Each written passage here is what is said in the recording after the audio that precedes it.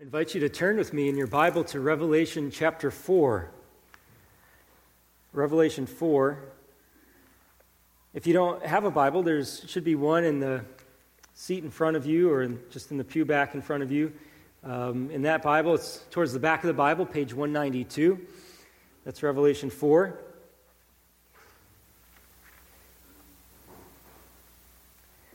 With God's grace, I intend the next few weeks to spend considering with you the topic of heaven. We finished up Hosea a few weeks ago, and in the meantime, we've had sorrow hit our church with the passing of Gary. And so it seems an appropriate time to think about this. I want to do this not just for that reason, but there's several reasons I want to address the topic of heaven. First, because it's glorious. What topic could thrill our hearts more than thinking about our eternal home? And if for some reason the thought of heaven is low on the lists of truths that encourage you, I want these next couple weeks to try to elevate that to a place of prominence in your thinking, something that your taste buds of your heart are wedded for, that you long to experience heaven in all of its glory. It's a glorious topic. Thinking about heaven is really thinking about the glory of God. And so if you love God, you should love heaven. You should love thinking about it. It is the place where His glory is displayed most brightly. So I want to think about it for that reason, and I think that's sufficient in and of itself, but there's more. We have people that we know in heaven. If you know Christ, and you know people who have beat you to heaven, then you know people who are there, and so we want to think about what their experience is. We don't want to just think about the temporary heaven, which is what is now. We also want to think about the new heavens and new earth, and we'll spend time considering that as well. But I want you to be familiar with what the Bible says about heaven. It's what we are to look forward to. It's our inheritance, and so we should spend time thinking about it. Not only do we have people that we know who are there, but if you look at our world, you just get fed up with being here. And so you want to go. You want to depart and be with Christ, which is better by far. And so for that reason, we want to be fed up with this world. We want to be longing for something better. Another reason that we're going to spend some time thinking about heaven is because we're commanded to. Colossians chapter 3, verses 1 through 4 says, "Seek the things that are above, where Christ is, seated at the right hand of God. Set your minds on things that are above, not on things that are on earth. For you have died, and your life is hidden with Christ in God. When Christ, who is your life, appears, then you will also appear with Him in glory." Because we live in this realm, it's where our eyes look, it's what our ears hear, it's what our tongues taste. And so we are issued this command to kind of gaze beyond what our mere natural eyes can see and look to Scripture and set our minds on the things above. It takes intentionality to do that. We aren't just by nature disposed to think about heaven and what it really is. Oh, we might come up with our pretensions of what it is, our imaginations of what it might be, but to really see it for what it is, we need to intentionally consider what God has revealed to us about the heavenly realm. And so we want to obey Colossians 3 and set our minds on things above. Fourth reason why I want to consider heaven with you is because the Scriptures have revealed a taste of it to us. It's pulled back the heavenly curtain for us to take a glimpse. It hasn't told us all of the mysteries of heaven and all of its glories. We'll have eternity to find those out, but it's revealed a bit for us, and so we ought to take the time to set our hearts on it. And then fifth reason to consider heaven is because if you are in Christ, then your home in heaven will be so much longer than your home here on earth that it will make your home here on earth look like a drop in the bucket of eternity. And so we need to think about what our eternal home is. We put so much time into decorating our homes, into buying our homes, into painting them, fixing them, cleaning them, and you need to do those things. But in comparison to eternity, it's just a drop in the bucket, and so we need to set our hearts on the place where we will spend most of our lives. And by most of our lives, I mean billions and trillions of years. It will never end. Jonathan Edwards, one of America's greatest theologians, lived in the 1700s, and if you're unfamiliar with his life, he's had a real influence on evangelicalism, even to today. But he wrote out as a young man resolutions that he wanted to live by. These were kind of just thoughts that he had. If he were to mark his life about what they were to be like, this is what he wanted to live according to. His resolution, number 22, he said, resolved to endeavor to obtain for myself as much happiness in the other world as I possibly can, with all the power, might, vigor, and vehemence, yea, violence I am capable of, or can bring myself to exert in any way that can be thought of. We need to store up as much happiness as we can in heaven.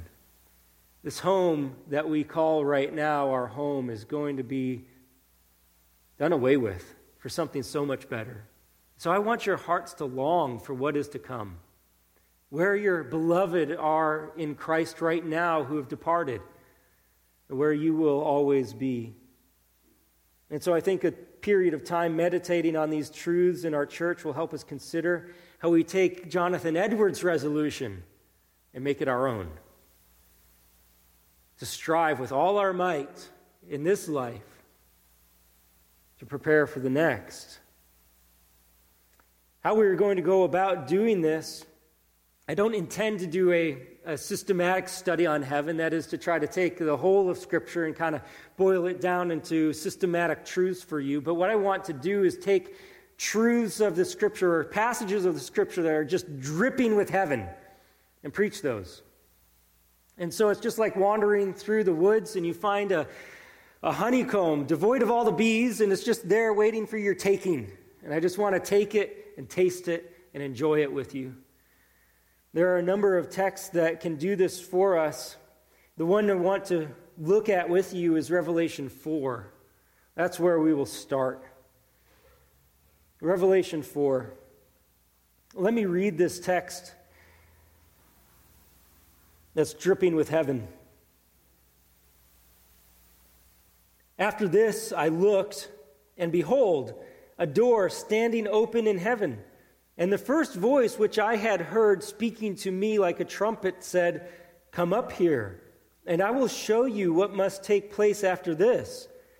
At once I was in the Spirit, and behold, a throne stood in heaven, with one seated on the throne. And he who sat there had the appearance of jasper and carnelian, and around the throne was a rainbow that had the appearance of an emerald. Around the throne were 24 thrones, and seated on the thrones were 24 elders, clothed in white garments with golden crowns on their heads. From the throne came flashes of lightning and rumblings and peals of thunder, and before the throne were burning 7 torches of fire, which are the 7 spirits of God. And before the throne there was, as it were, a sea of glass like crystal. And around the throne, on each side of the throne, are 4 living creatures full of eyes in front and behind.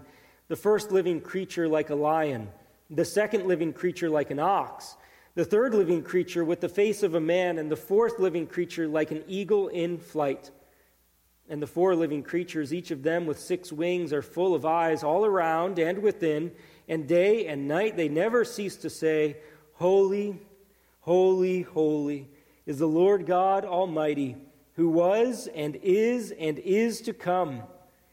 And whenever the living creatures give glory and honor and thanks to him who is seated on the throne, who lives forever and ever, the 24 elders fall down before him who is seated on the throne and worship him who lives forever and ever. They cast their crowns before the throne, saying, "Worthy are you, our Lord and God, to receive glory and honor and power, for you created all things, and by your will they existed and were created. Let's bow in prayer. Father, you've revealed to us such a great vision here of heaven. You wouldn't have told us this if you didn't want us to understand it. So I pray now that you would help us by your Spirit to grasp the truths of heaven in this text. I pray in Jesus' name, amen. There's so much in this text. We could spend a long time considering its truths, but I want to come to this text to just set kind of a basic truth about heaven. And if we're not to set this truth up about heaven here at the start, then it would be like we're looking at the solar system without understanding the sun. If you don't understand the sun, or if you take away the sun from the solar system, you don't have a solar system. And so we're looking at the very center of heaven in this text. And if you don't get this, then you don't get heaven. You don't know what it's about. You don't know what it's there for. And most likely, if you don't get this, you will not enjoy heaven. You need to understand this truth. The basic truth about heaven is God is there. That's the basic truth. If you don't have God, you don't have heaven. It's as simple as that.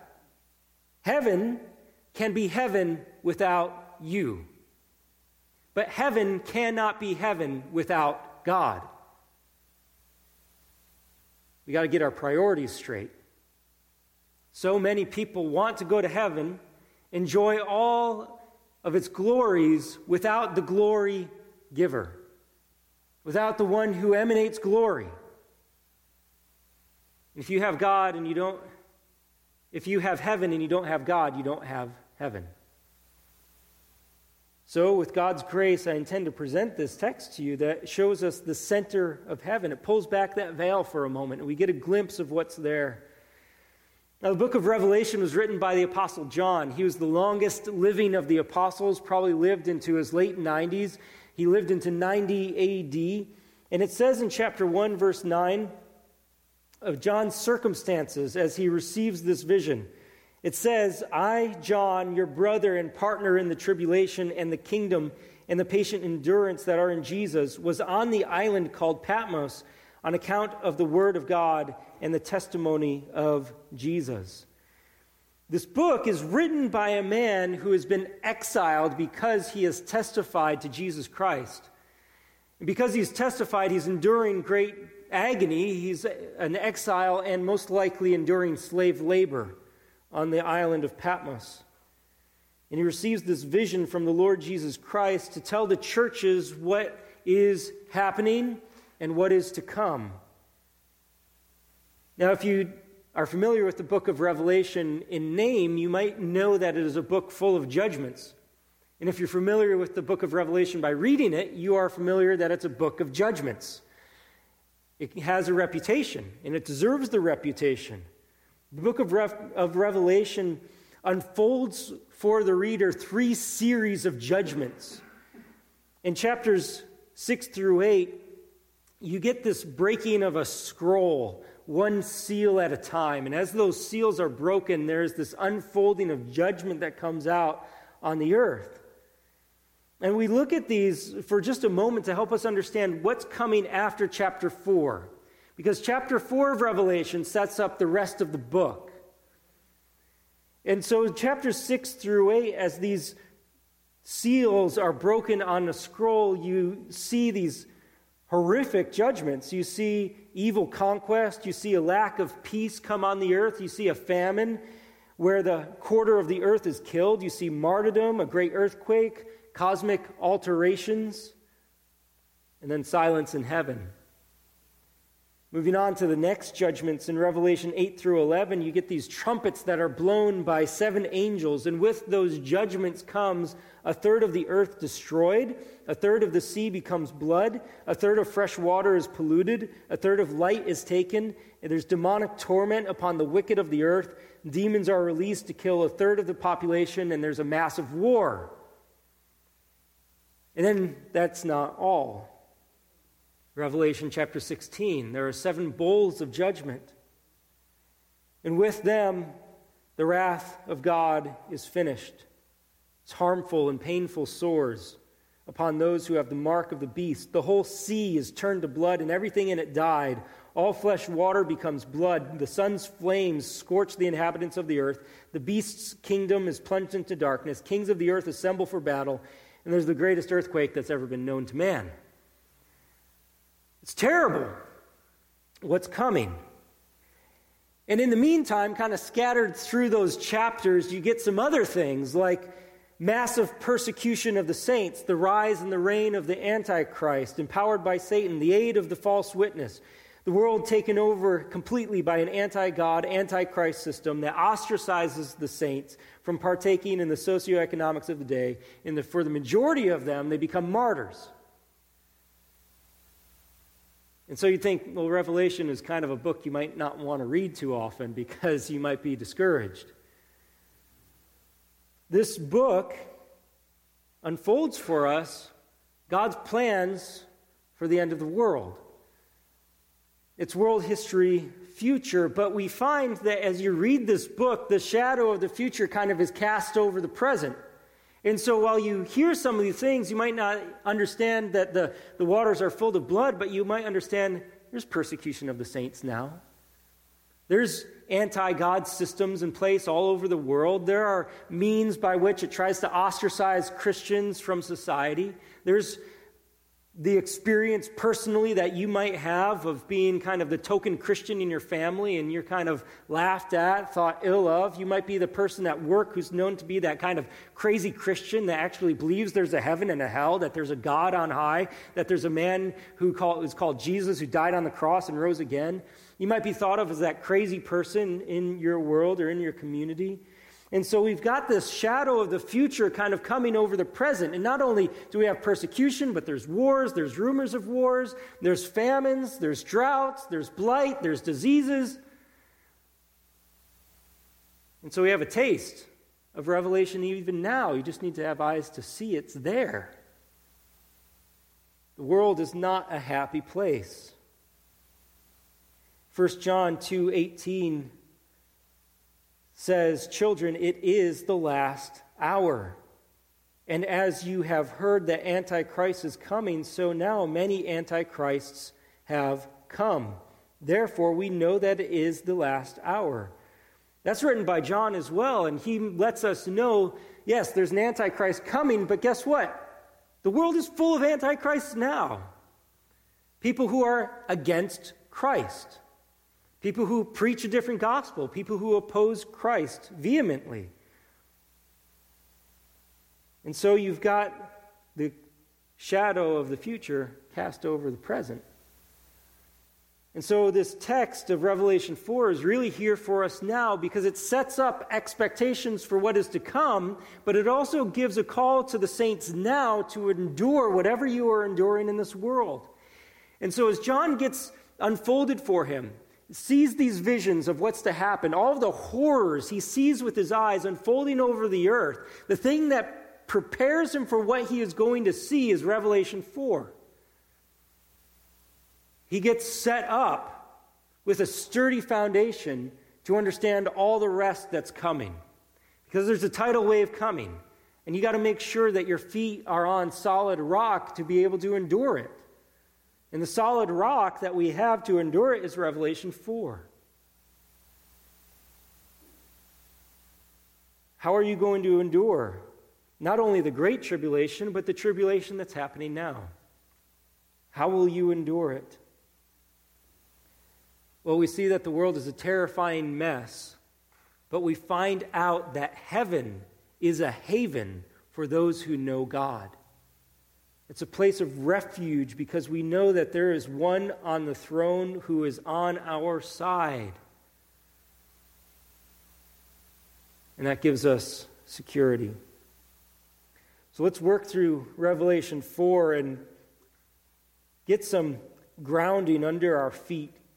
First, let's see the center of heaven. Look back at chapter 4, verse 1. It says, "After this I looked, and behold, a door standing open in heaven. And the first voice which I had heard speaking to me like a trumpet said, 'Come up here, and I will show you what must take place after this.'" That voice that's speaking is Jesus' voice. You can see it back in chapter 1, verse 12. Jesus spoke to John, he heard his voice, and now he hears it again, and he hears it coming from heaven as he sees this door standing open in heaven. John hears a voice telling him to come up here. This is fascinating to me because there's a door that just is now open in heaven, and it shows that it's not something that John opened. You can't go searching the skies and find the doorknob to heaven and open it up and take a peek. You need to have it opened for you. You need to be invited to see it. And John's invited to see it. He's not just invited, he's commanded to see it. He's told by the Lord Jesus Christ, come up here, and I will show you what must take place after this. John is told by Jesus to come in order to see. Jesus wants John to see this. And he's told to write down what he sees. And he's told to write it down for our benefit. You might be jealous at times that you've never gotten a vision of heaven, that you didn't get to see that door standing open. You didn't get to be told, come up here. You're just wishing, I wish I could be John. Well, he probably would have passed out seeing all the things that he saw. But if you want to see with John's eyes, God has given you a book that records what he saw with his eyes. And so you can be content with what he is seeing of heaven as an accurate representation of what God wants us to know about heaven. Jesus tells him, come up here. My thought would be, how? And immediately he's in the Spirit.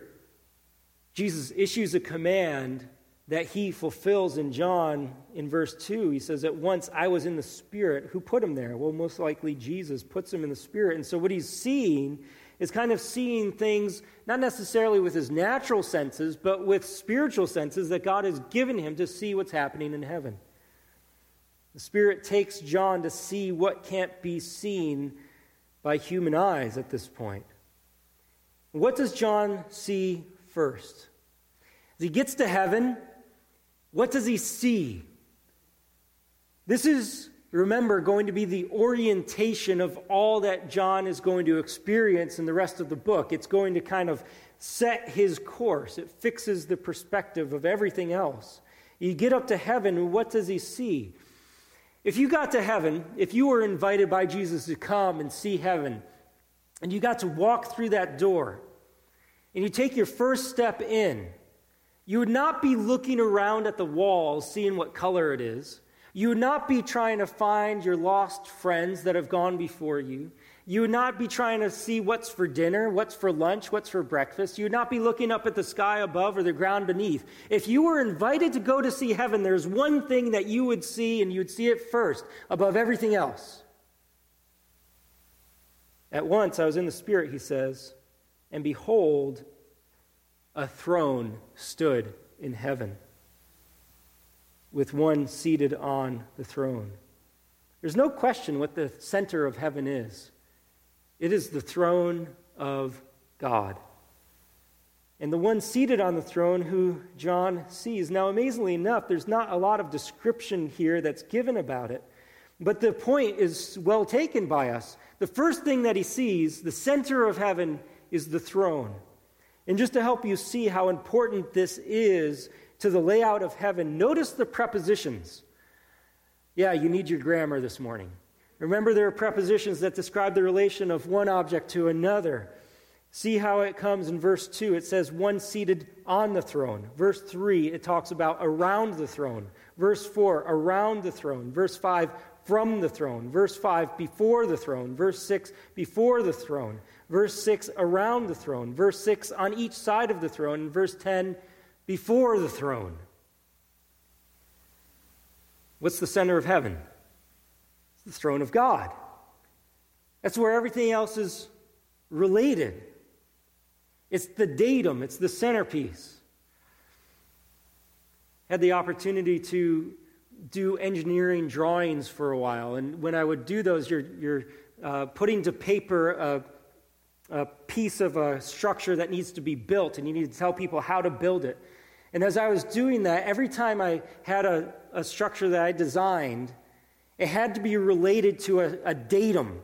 I had to be told what the distance is from that datum, how it's related to that datum, and that is the fixed point. This thing cannot move. This piece might be over here, but everything that it is related to this fixed point.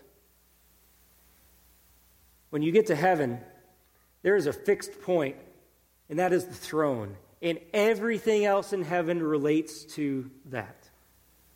It's the center of heaven. The word throne is used 43 times in the book of Revelation, and the majority of those uses refers to the throne of God. It shows up again at the end of the book. Look at Revelation 21, verse 3.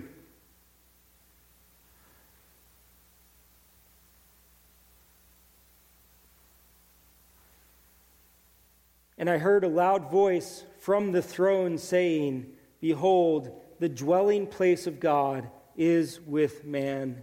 He will dwell with them, and they will be his people, and God himself will be with them as their God." This is the unfolding of the new heavens and the new earth. And as it happens, the word is proclaimed from the throne that God will dwell with his people.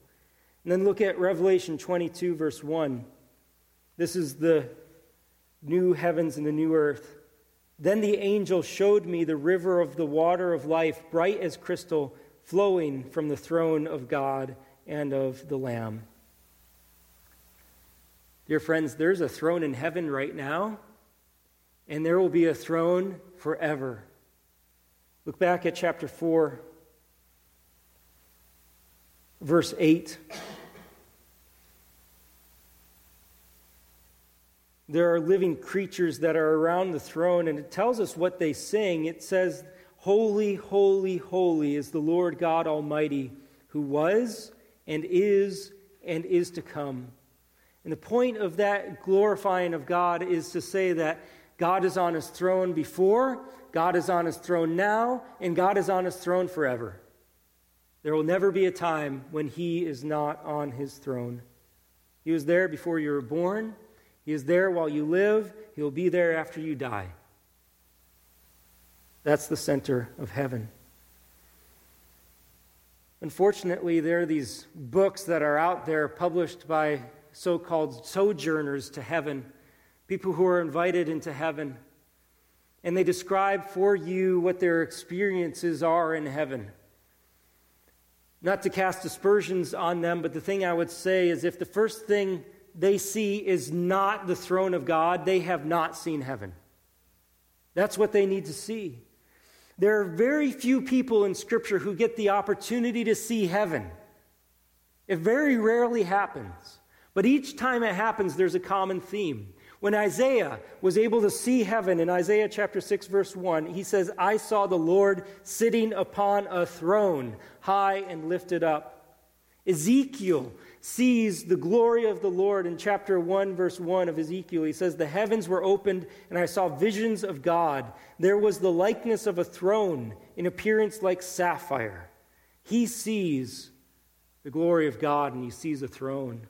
Stephen, as he's being killed by stoning, in Acts chapter 7, verse 55, says, "But he, full of the Holy Spirit, gazed into heaven and saw the glory of God, and Jesus standing at the right hand of God. And he said, 'Behold, I see the heavens opened, and the Son of Man standing at the right hand of God.'"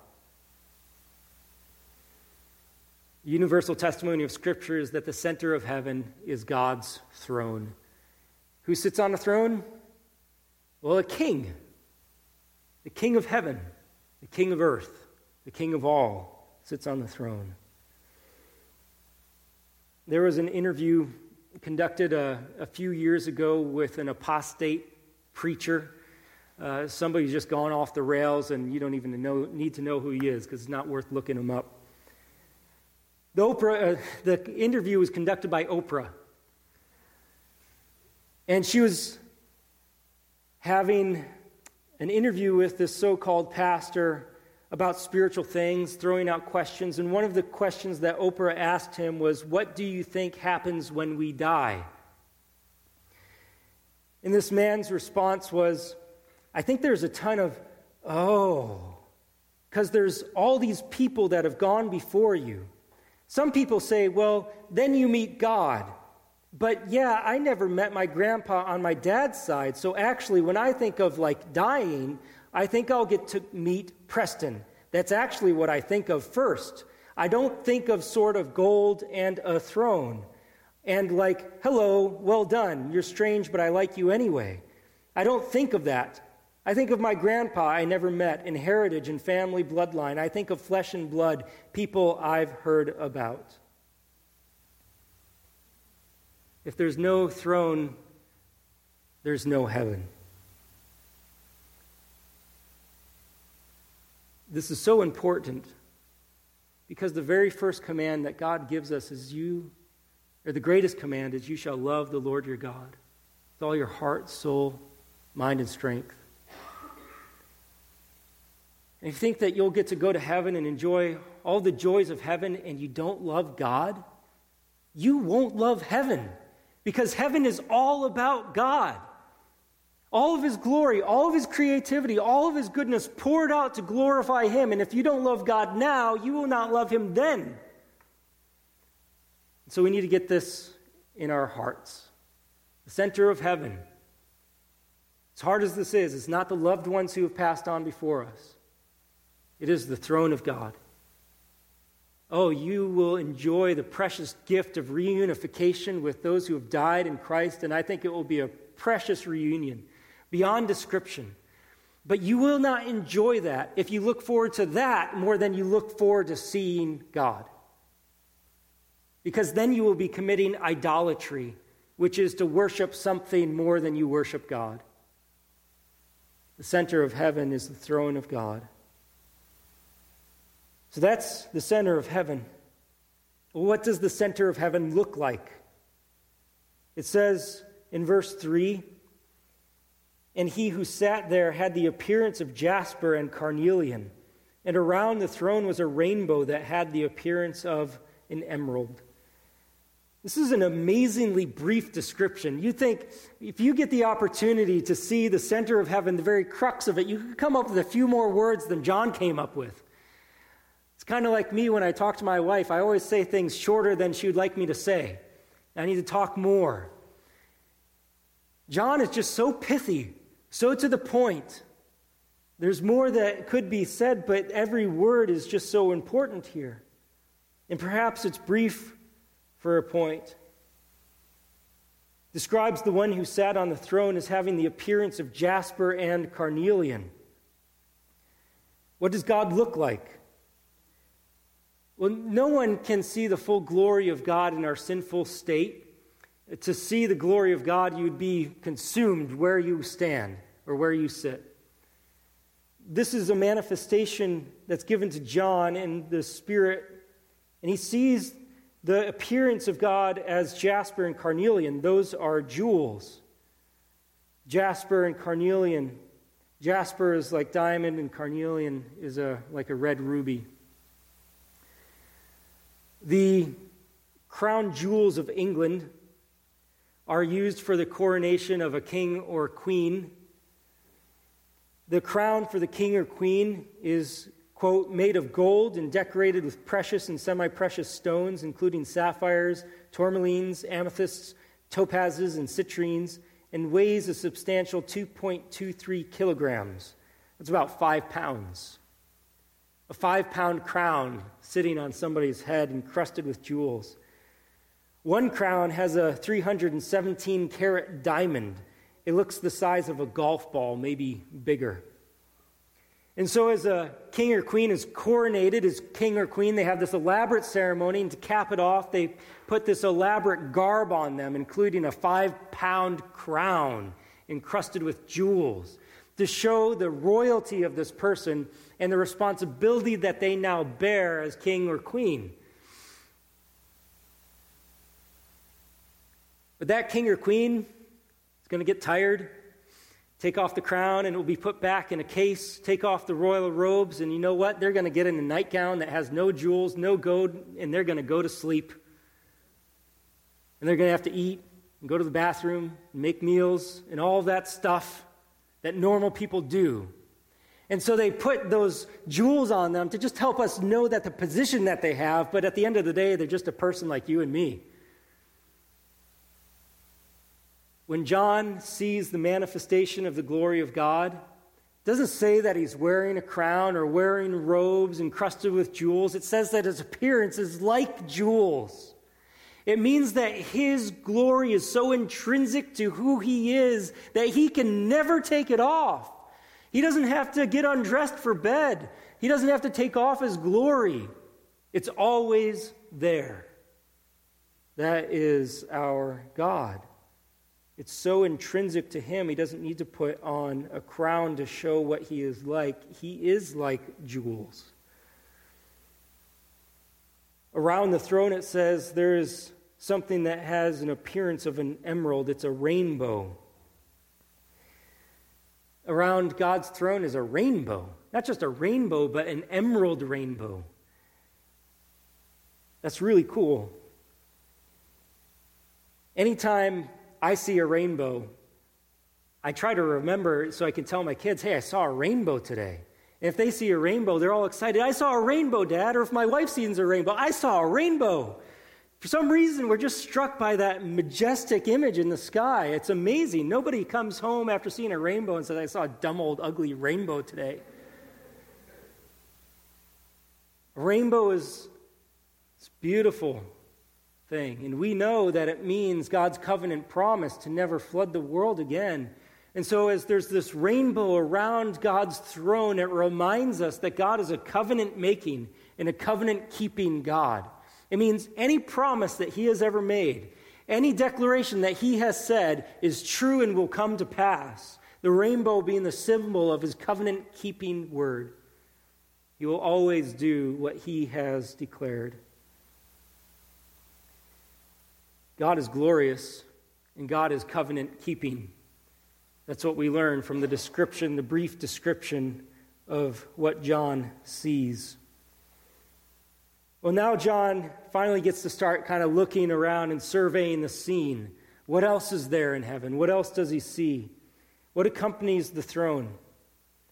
Well, there's a description that he gives of 5 things that are around the throne of God. All of these things have roots in the Old Testament, and if you're interested in kind of digging up some nuggets, do some cross-referencing on these things that show up.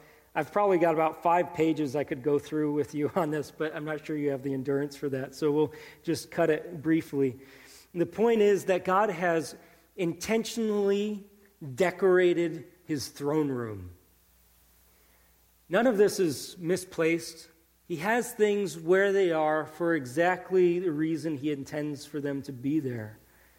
The first thing that we see around the throne are these 24 thrones, verse 4. Around the throne were 24 thrones, and seated on the thrones were 24 elders, clothed in white garments, with golden crowns on their head. And you wonder, who are these people? There's thrones, there's 24 of them. Who are they? Well, there's different interpretations of it, and don't think we need to be dogmatic about it, but the basic understanding is either they are angels or they are redeemed humanity, people like you and I. I'd take it as angels. There's been descriptions elsewhere in the scriptures. When Paul talks about the realm of angels in Colossians 1:16, he talks about thrones. And that's a way to classify a category of angels, those who occupy thrones. In the Old Testament, when David was putting together the plans for the building of the temple that his son Solomon would do, he had arranged that there would be Levites who were designated into classes and categories, and he always arranged them in classes and categories of 24s, 24,000, or 24 sons of Asaph, or 24 heads of temple gatekeepers.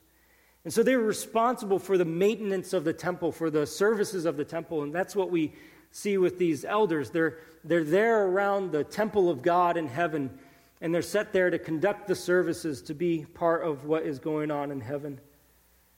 They sit on thrones, they're clothed in white garments, they're wearing crowns. And I think the point for us to take away from this is just that God surrounds himself with royalty. God surrounds himself with royalty in heaven. It's not a humdrum throne room. It is glorious, and it's glorious in the details of even who sits around him in his throne room. The next thing that we see after these elders, verse 5, is from the throne came flashes of lightning and rumblings and peals of thunder. These are portents of judgment. From God's throne comes judgment. And this prepares us for what's going to happen in the rest of the book of Revelation. We don't forget what happens in Revelation 4. We know that God's throne is the place from which the judgments are going to come.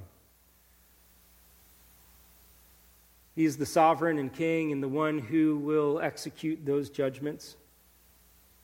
Flashes of lightning, rumblings, they all come from the throne.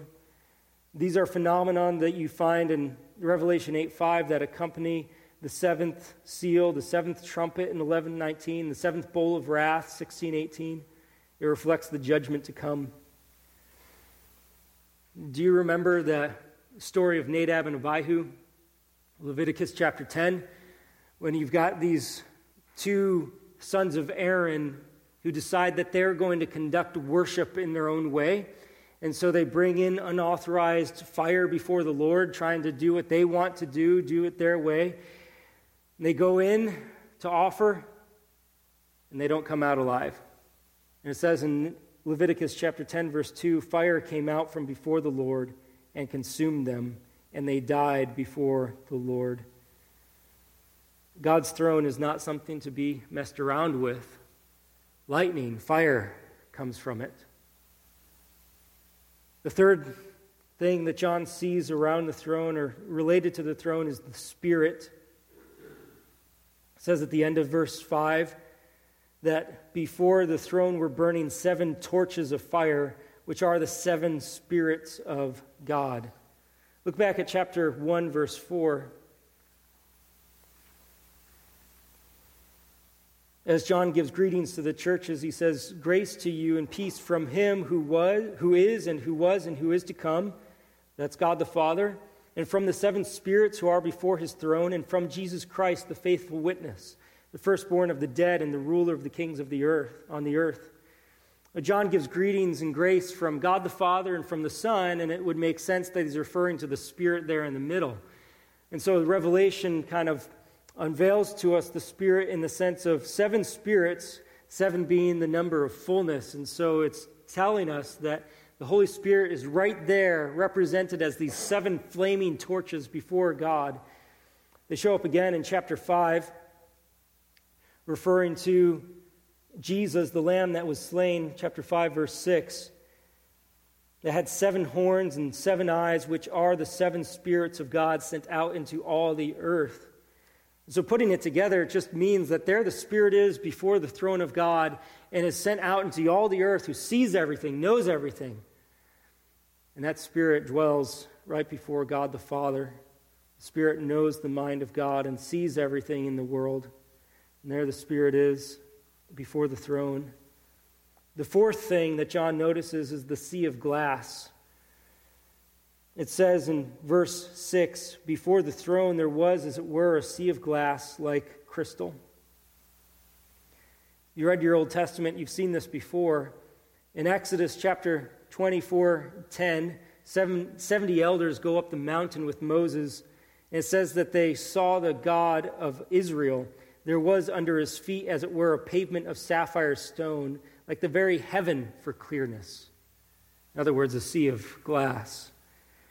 There was a sea at the temple. It's called the Bronze Sea, and it was a huge, almost swimming pool-like bath that the priests would have to go through and bathe themselves before they could conduct their services as priests.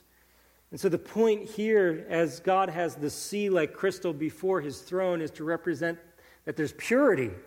There's purity in heaven. There is nothing impure that will ever come to him before the throne. In order to come to God, you must be pure. And then the fifth thing that John sees around the throne are these strange creatures in verse 6.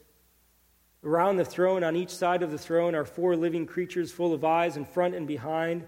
the first living creature like a lion, the second living creature like an ox, the third living creature with the face of a man, and the fourth living creature like an eagle in flight. Lion, ox, man, eagle, out of the broad sweep of the created realm, all there, all right around the throne. They're strange because, one, they have strange heads, and second, because they have eyes that cover them all over. And the way that this is unfolded is they're right there, right next to the throne. And you wonder, why are these creatures full of eyes in front and behind right there, right next to the throne? What do they do? I think it's kind of obvious. What do you do with eyes? Well, you see. What do you do if you have a lot of eyes? Well, you see a lot. And if you're right next to the throne of God and you're covered with eyes, what do you do with those eyes? Well, you see a lot of God. And if you see a lot of God, what do you do having seen that? Well, what do? Verse 8. And the four living creatures, each of them with 6 wings, are full of eyes all around and within, and day and night they never cease to say, Holy, holy, holy is the Lord God Almighty, who was and is to come. What's the chief activity of heaven when it has the throne of God as its center? It's worship. Some people get scared about that. I think, I'm going to have to go to heaven and worship God all the time? It's going to be boring, isn't it? It's going to get kind of dreary. I got 10 billion years. Can I use maybe a couple of those to go explore? Well, probably. But here's the thing. When you go exploring the new heavens and the new earth, what are you going to see with your new eyes? The glory of God manifest in his new creation. And what are you going to do when you see that glory of God? Worship. The highlight of my week is Sunday morning. I look forward to it every week. I would do it a week of Sundays if I could. And the highlight of Sunday mornings to me is the time that we get to spend singing the Lord together, singing to the Lord together. That's the best time. What a wonderful God we have. And it is a joy that he gives us to get to declare his praises back to him. It's not drudgery. It's not dreariness. It is awesome. And when we go to heaven and we see the throne at the center of heaven, we're going to worship. Oh, we're not going to be that ridiculous cartoon of strumming a harp on a cloud. We are going to be effusing joy out of our souls to the glory of God. There's more to say about heaven. It's going to be cool. And we'll look at some of those passages, and we will be looking forward to what God has in store for us. But if you don't look forward to worshiping God, you are not looking forward to heaven.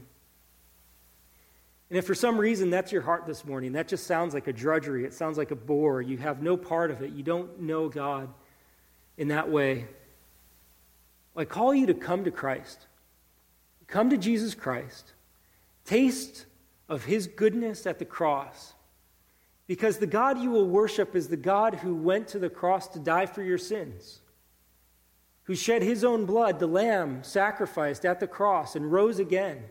And when you meet this Christ, when you come in faith to him and you embrace him for all that he is for you, the one who takes away your sins, the one who forgives you and cleanses you and makes you pure so that you can enter into the throne room of God without being disintegrated. When you embrace that Christ and know his wisdom, his grace, his kindness, and his love, your heart will sing for joy.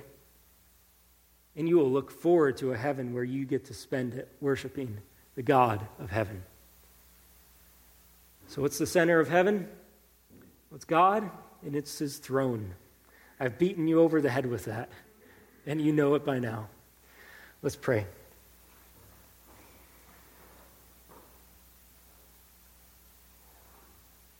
Father, you are worthy of all worship.